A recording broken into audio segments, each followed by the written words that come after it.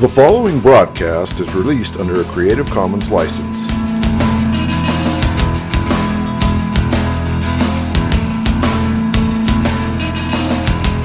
I believe in Jesus Christ, the only Son of God. I believe He lived and died, and that He rose again.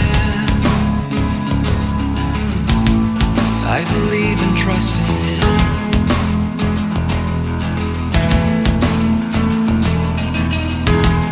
He ascended into heaven. Christ, our living head, will one day come again to judge the living and the dead. I believe and trust in Him.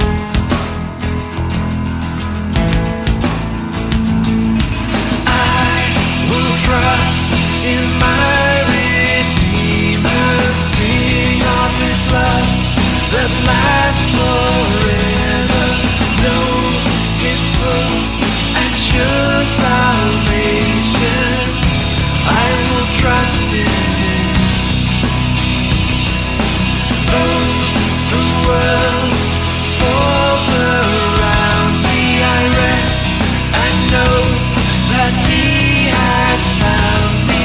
Christ, the rock, is my foundation. I will trust in Him. I will trust in Him.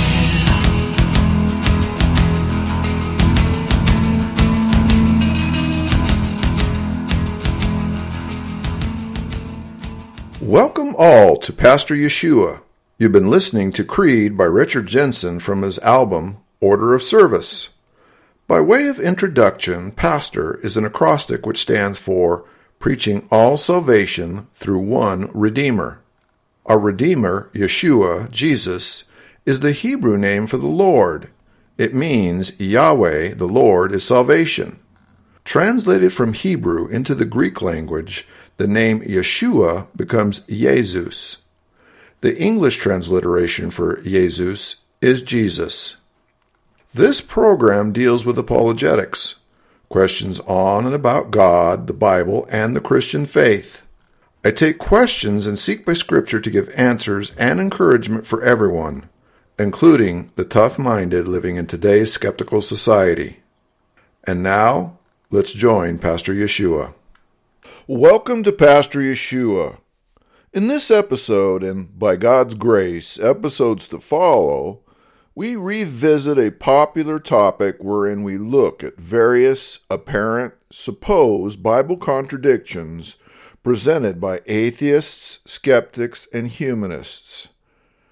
As before, we will look at them against what the Bible says in context, according to proper exegesis, using the languages in question, correct grammar, the culture of the day, and most importantly, the prism of spiritual discernment given by God to those who truly desire to understand His revelation of Himself and His relationship to man.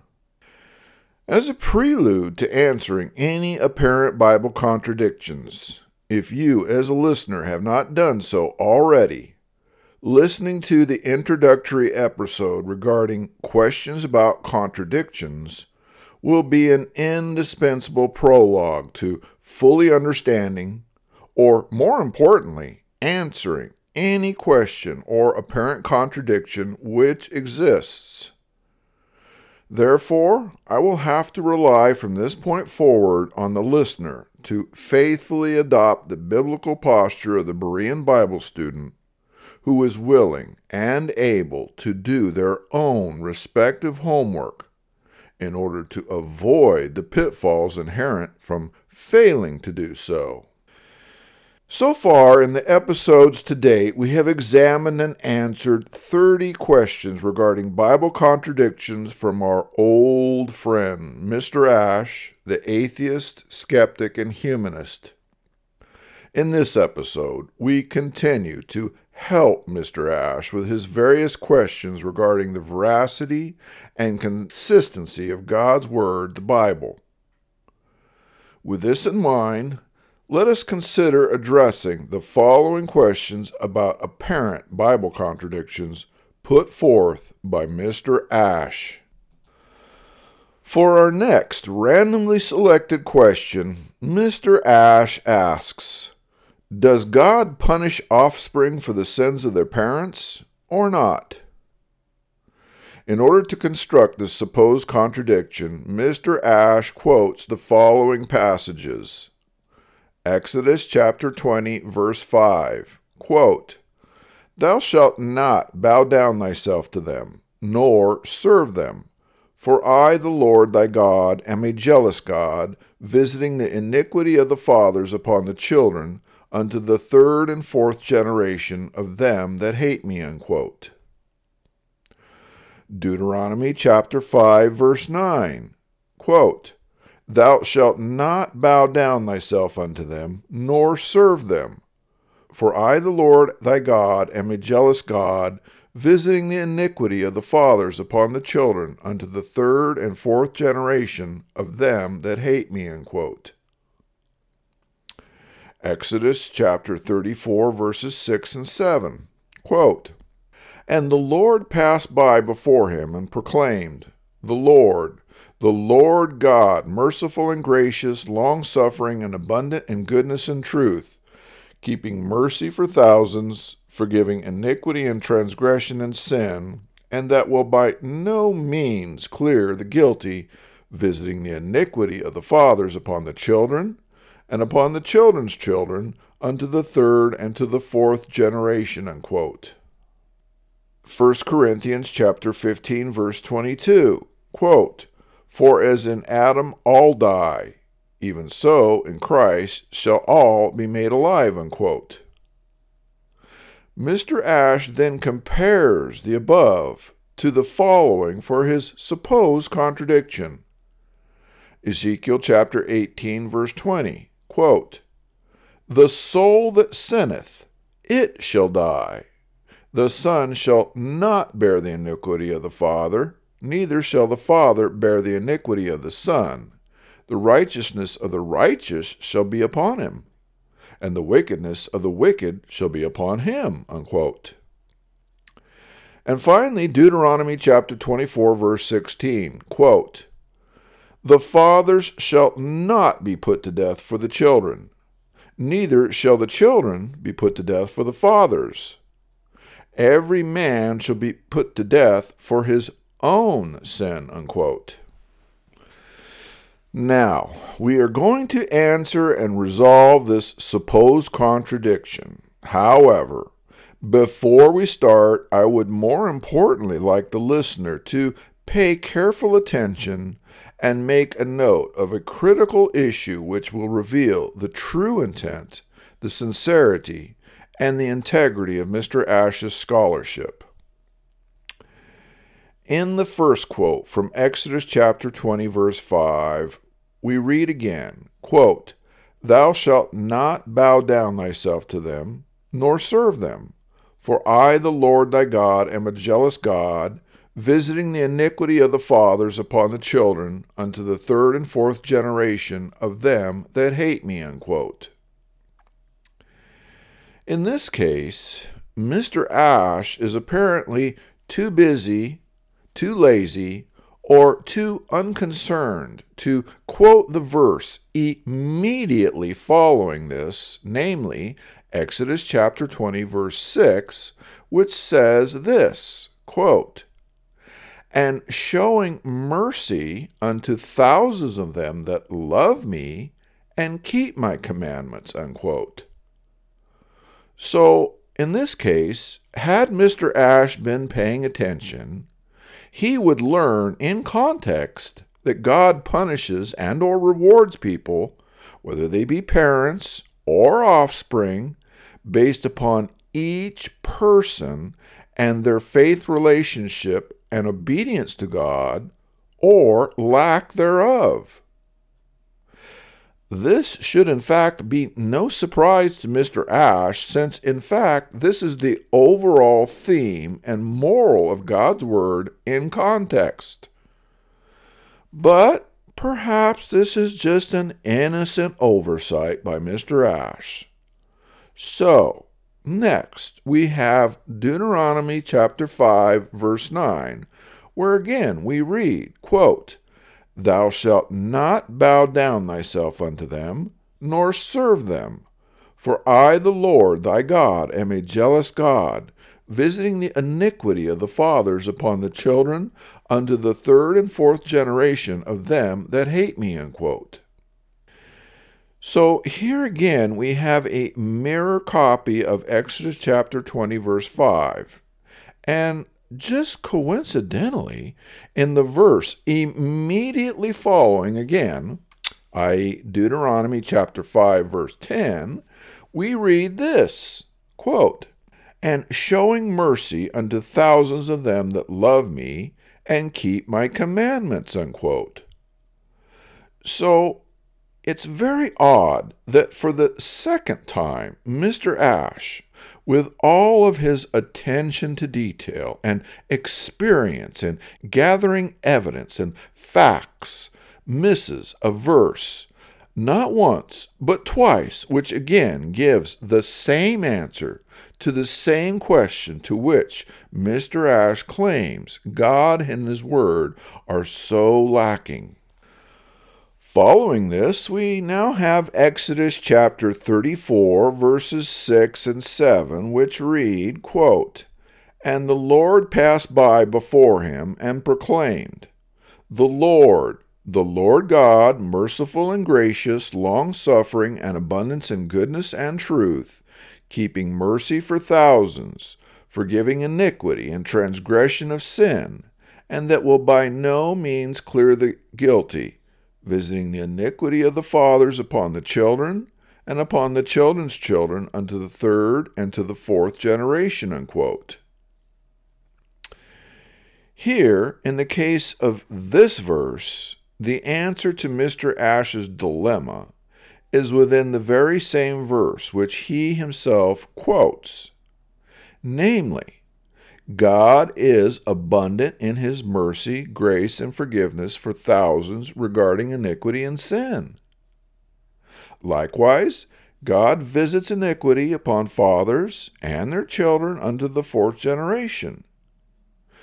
In other words, God is consistent and sovereign to His nature and word. Where there is iniquity and sin, God will visit just punishment and condemnation upon those who are guilty according to His justice, righteousness, and holiness. At the same time, God demonstrates His perfect will to demonstrate mercy, grace, forgiveness, long-suffering, and goodness to whom He wills according to His mercy, love, grace, and kindness. So we see in this verse both mercy and punishment, either one of which flows from the ultimate faith relationship which exists between each person and God, or the lack thereof. The fact that we are on a correct track here is verified by Mr. Ash when he himself quotes 1 Corinthians chapter 15, verse 22, which says, quote, "For as in Adam all die, even so in Christ shall all be made alive," unquote. The fact that Mr. Ash quotes this verse as a supposed contradiction only serves to truly demonstrate the depth of Mr. Ash's lack of spiritual discernment and inability to comprehend the things of God due to Mr. Ash being lost and given over to a reprobate mind. The above verse is not a contradiction, but rather it is the nucleus of the gospel. Had Mr. Ash not cut class, ditched, and gone to sleep instead, he would realize that the events of Genesis 3 have placed every man, woman, and child in every generation under the just punishment of sin and rebellion against God, according to Romans 3 and other passages. God holds each and every person responsible for their own respective sin as stated. At the same time, God chooses to exercise His sovereign will to show mercy, forgiveness, grace, long-suffering, and goodness, which is also in connection to God's grace as well as each person's faith and obedience. So, apart from Christ and His finished work and His imputed righteousness, every human in every generation will find just punishment from God due to Adam and Eve's disobedience and our resultant fallen nature as well as our rebellion against God. At the same time, those who are found in Christ by God's grace through faith will be given a new nature and will be made alive forevermore by Christ's finished work and righteousness. There is no contradiction here, only restoration and resolution made possible by God and His grace. Next, we have Ezekiel chapter 18, verse 20, which says the following, quote, "The soul that sinneth, it shall die. The son shall not bear the iniquity of the father, neither shall the father bear the iniquity of the son. The righteousness of the righteous shall be upon him, and the wickedness of the wicked shall be upon him." Unquote. So in this case, doing the research, we are amazed and dumbfounded to discover that Mr. Ash has left out not one, but two verses which answer his own question. In the first case, we have Ezekiel chapter 18, verse 19, where, as if God anticipated Mr. Ash, God says the following, quote, "Yet say ye, why doth not the Son bear the iniquity of the Father, when the Son hath done that which is lawful and right, and hath kept all my statutes, and hath done them, he shall surely live." Unquote. Following this, in the verse Mr. Ash quotes, we learn just exactly as has been stated and ignored selectively by Mr. Ash that, quote, "The soul that sinneth, it shall die." Unquote. Further, regarding sin and iniquity, whether it be the Father or the Son, the sin and iniquity in question lies with the one committing said sin and iniquity. Lastly, those who do what is lawful and right will surely live. Now, the second verse, which Mr. Ash conveniently leaves out, is Ezekiel chapter 18, verse 21, immediately following, which says, quote, "But if the wicked will turn from all his sins that he hath committed, and keep all my statutes, and do that which is lawful and right, he shall surely live, he shall not die." Unquote. So, once again, here we learn in context that if Mr. Ash or any other wicked person will turn, i.e., repent of their sin and iniquity, and exercise honor and faith toward God, that person, regardless of what generation or what their parent or parents have done, they will live. Finally, we have Deuteronomy chapter 24, verse 16, which says, quote, "The fathers shall not be put to death for the children, neither shall the children be put to death for the fathers. Every man shall be put to death for his own sin." Unquote. So, again, we have the answer to Mr. Ash's question, which is as already stated, that in terms of the issue of salvation, every human being is responsible ultimately for their own sin and rebellion, or lack thereof, and is punished or rewarded accordingly. As a practical matter, as we look at the horizontal affairs of man, it can be said that the quote-unquote sons or descendants can and do often suffer or prosper as an axiomatic reality as a result of the decisions that we, i.e. the parents, make today. Hence, as an example, a parent might choose to live an extremely promiscuous lifestyle wherein they have absolutely no regard for the respect, the honor, or any aspect of marriage or of the opposite sex, much less the honor that we should show toward God and His creation ordinance of marriage. In this case, without repentance, if rebellion toward God continues in this matter, our individual salvation is at serious risk. At the same time, the consequences of such behavior will, to one degree or another, have an effect on our children. They might, for example, devalue marriage, sexual relations, attitudes towards the opposite sex, and worst of all, their own respective fear and awe of God. Also, finances, property, extended family, employment, and a myriad of things can and likely will be affected both for the parents and for the children, for those people who are in rebellion in such a matter. So, yes, each individual is responsible for their own sin.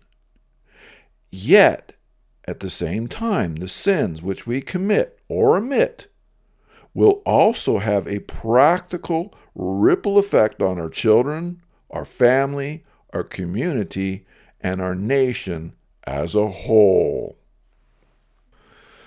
The real question here is, why does Mr. Ash obviously pick and choose which verses he will quote and or leave out to form his supposed contradiction, objection, and or question?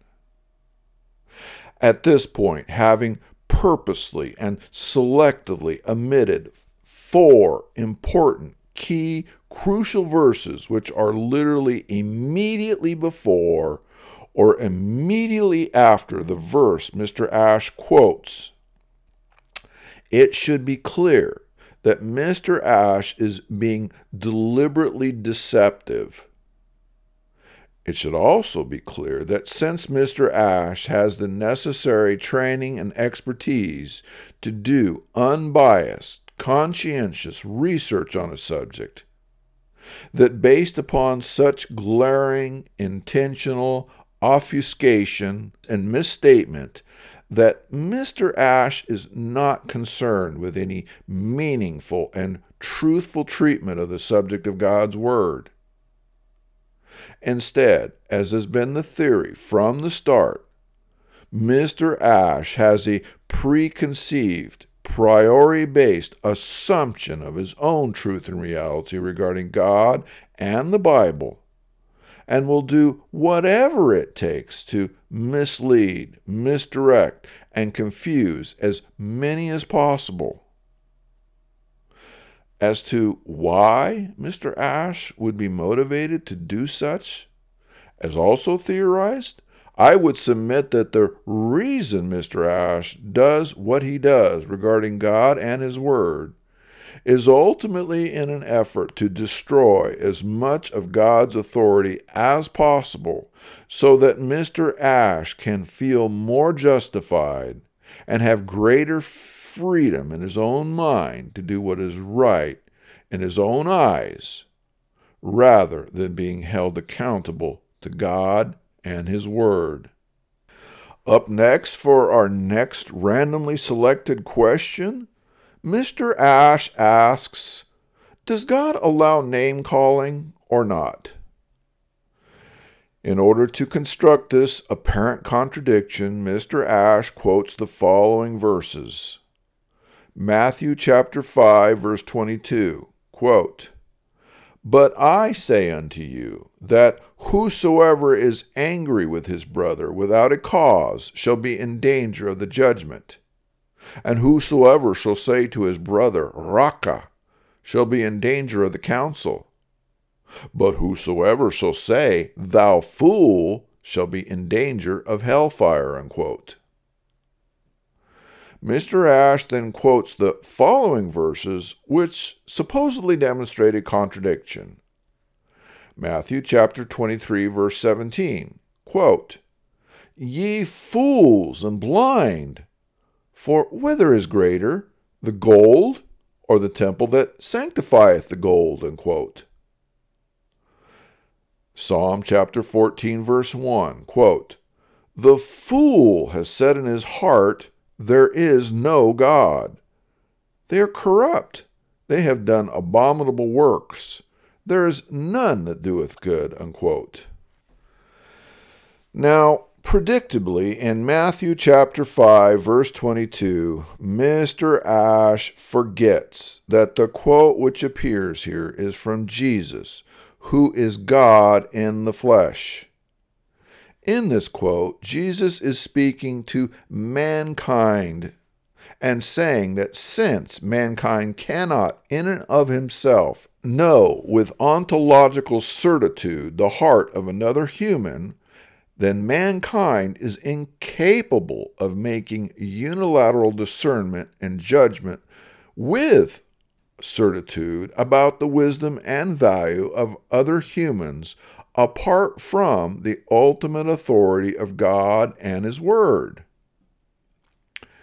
However, as we move to the quote of Matthew chapter 23, verse 17, Mr. Ash completely misses the fact that the one again who is using the label quote-unquote fools and quote-unquote blind is Jesus, who again is God in the flesh. Since Jesus is God, then He knows with certitude the thoughts and intents of every person's heart.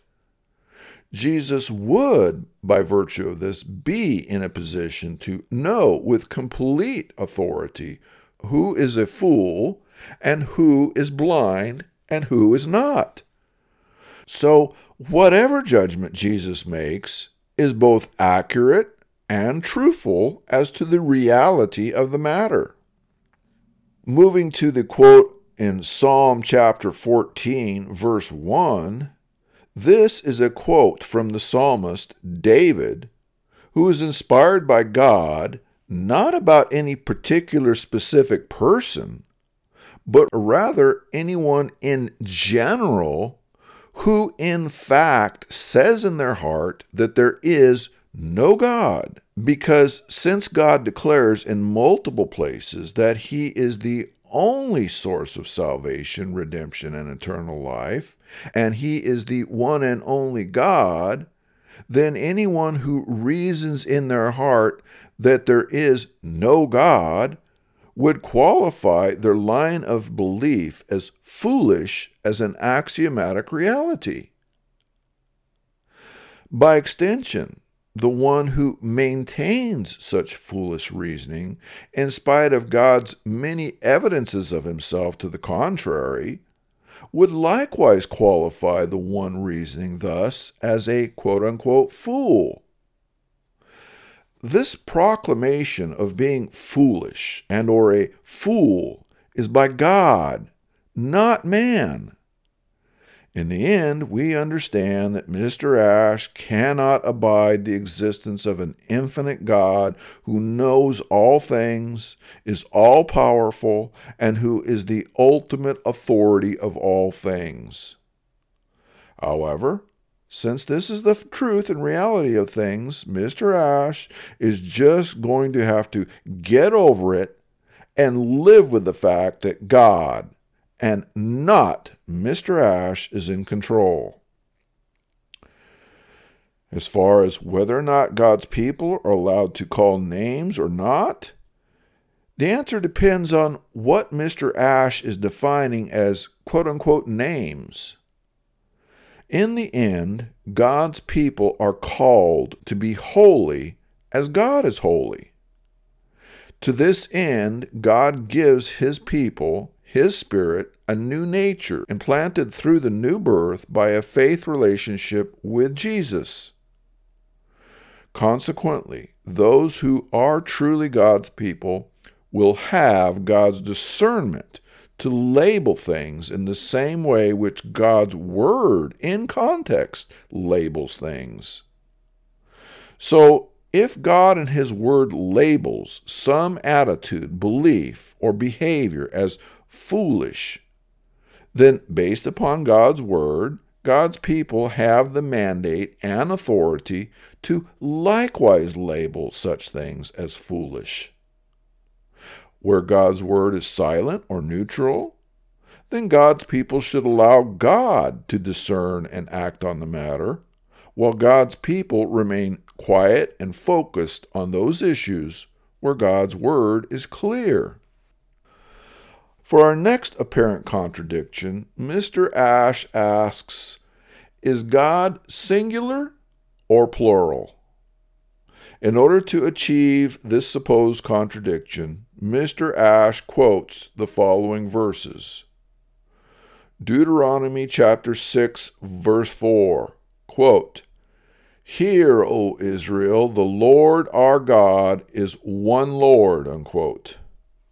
Mr. Ash then compares the above verse to the following verses for his supposed contradiction. Genesis chapter 1, verse 26, quote, "And God said, Let us make man in our image, after our likeness, and let them have dominion over the fish of the sea, and over the fowl of the air, and over the cattle, and over all the earth, and over every creeping thing that creepeth upon the earth," unquote. Also, Genesis chapter 3, verse 22, quote, "And the Lord God said, Behold, the man is to become as one of us, to know good and evil. And now, lest he put forth his hand and take also of the tree of life and eat and live forever," unquote. And finally, 1 John chapter 5, verse 7, quote, "For there are three that bear record in heaven, the Father, the Word, and the Holy Ghost, and these three are one," unquote. Here, to be blunt, Mr. Ash's problem is that he suffers from the delusion that in order for there to be a God, Mr. Ash must be able to completely ontologically understand every aspect of God with utter certitude and clarity. Mr. Ash must be able to place God on an operating table and dissect God as he would a frog, and carefully label every bone, muscle, and organ. The only paradox for Mr. Ash is that if God were equal to, or lesser than man, then God would not be God at all, and Mr. Ash would dismiss God on that basis. So, when Mr. Ash complains that he must be able to completely understand God without any question, Mr. Ash is being disingenuous and dishonest with us and himself. Instead, for God to be the God of the Bible, who is eternal, infinite, omnipotent, omnipresent, and an omniscient being, then by definition, man, any man who is finite, is going to be unable to completely comprehend God by definition. If in fact God is God, then we would expect that man will have difficulty grasping the complete nature and essence of God in all of his attributes. Likewise, we would expect that human language, regardless of which language, would be problematic and would fall tragically short of being able to fully capture the nature and essence of who and what God is. Lastly, God himself predicts in his word and we see ample evidence throughout history to support the axiomatic reality that those who rebel against or deny God will, by virtue of their absence of a relationship, be incapable of knowing God to the same degree. Thus, in the end, it is frankly no surprise that Mr. Ashe would have difficulty knowing and understanding God, since that has never been his desire to begin with. Nevertheless, to those who have received adoption by his grace through faith, God reveals himself to us and does not hide his nature. So, for example, in the first quote in Deuteronomy chapter 6, verse 4, which is the Jewish Shema, saying, quote, "Hear, O Israel, the Lord our God is one Lord," unquote. The Hebrew word translated God is the word Elohim. The word Elohim is always a plural proper noun. The word translated one is the Hebrew word echad, which means one or united.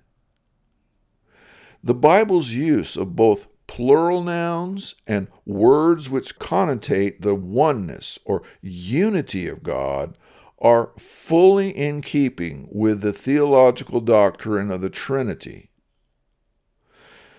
The Bible is replete with examples of the doctrine of the Trinity and the manifestations of God's nature and person from cover to cover.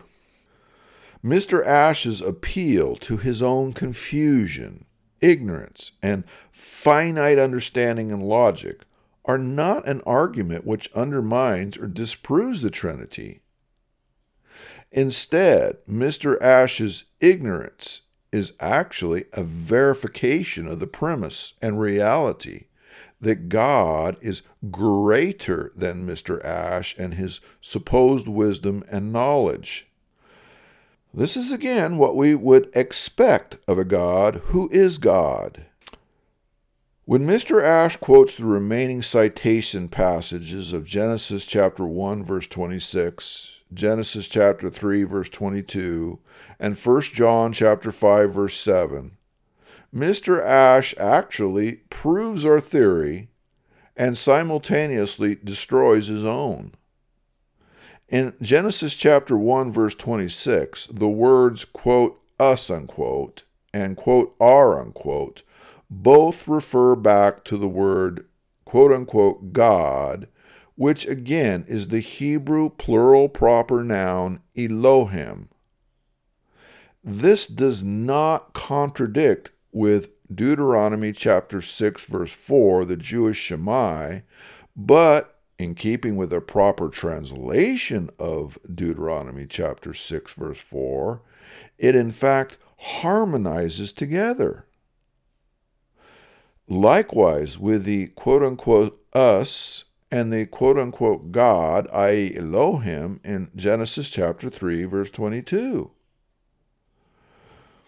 Finally, in 1 John chapter 5, verse 7, we read, quote, "For there are three that bear record in heaven, the Father, the Word, and the Holy Ghost, and these three are one," unquote.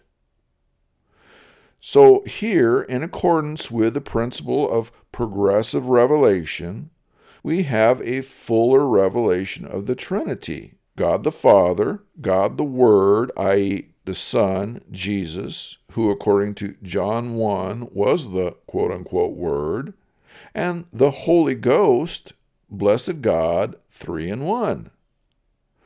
So, Mr. Ashe can complain and feign ignorance all he wants. Mr. Ashe can ask and make as many spurious arguments as he likes based upon circular reasoning, undistributed middle terms, categorical fallacies, silence, straw man, false cause, misery, ad hominem, hidden assumptions, self-contradictory, or out-of-date example arguments. Regardless of the shell game Mr. Ashe plays, Mr. Ash is simply being purposely dishonest and disingenuous at the outset. The problem is not that there is a contradiction or that Mr. Ash cannot understand God. The problem is that Mr. Ash does not want to submit to God or to be responsible to Him. Thus, Mr. Ash ridicules the Bible and the existence of God so that in doing so, he can feel better about what he wants to do as being right in his own eyes. In conclusion, once we resign ourselves to the fact that God is beyond our finite intellect and comprehension, there is no problem. Once we acquiesce to the ontological and economical aspects of the eternal triune Godhead, then the various and typically sophomoric musings of Mr. Ash are revealed for the vacuous nonsense which they are. This being said, there is once again no contradiction here regarding the nature and essence of God. There's only Mr. Ash pretending to comprehend all time and eternity in every possible dimension with arrogant ontological certitude, when in fact he is still lost in the confines of his own finite sandbox.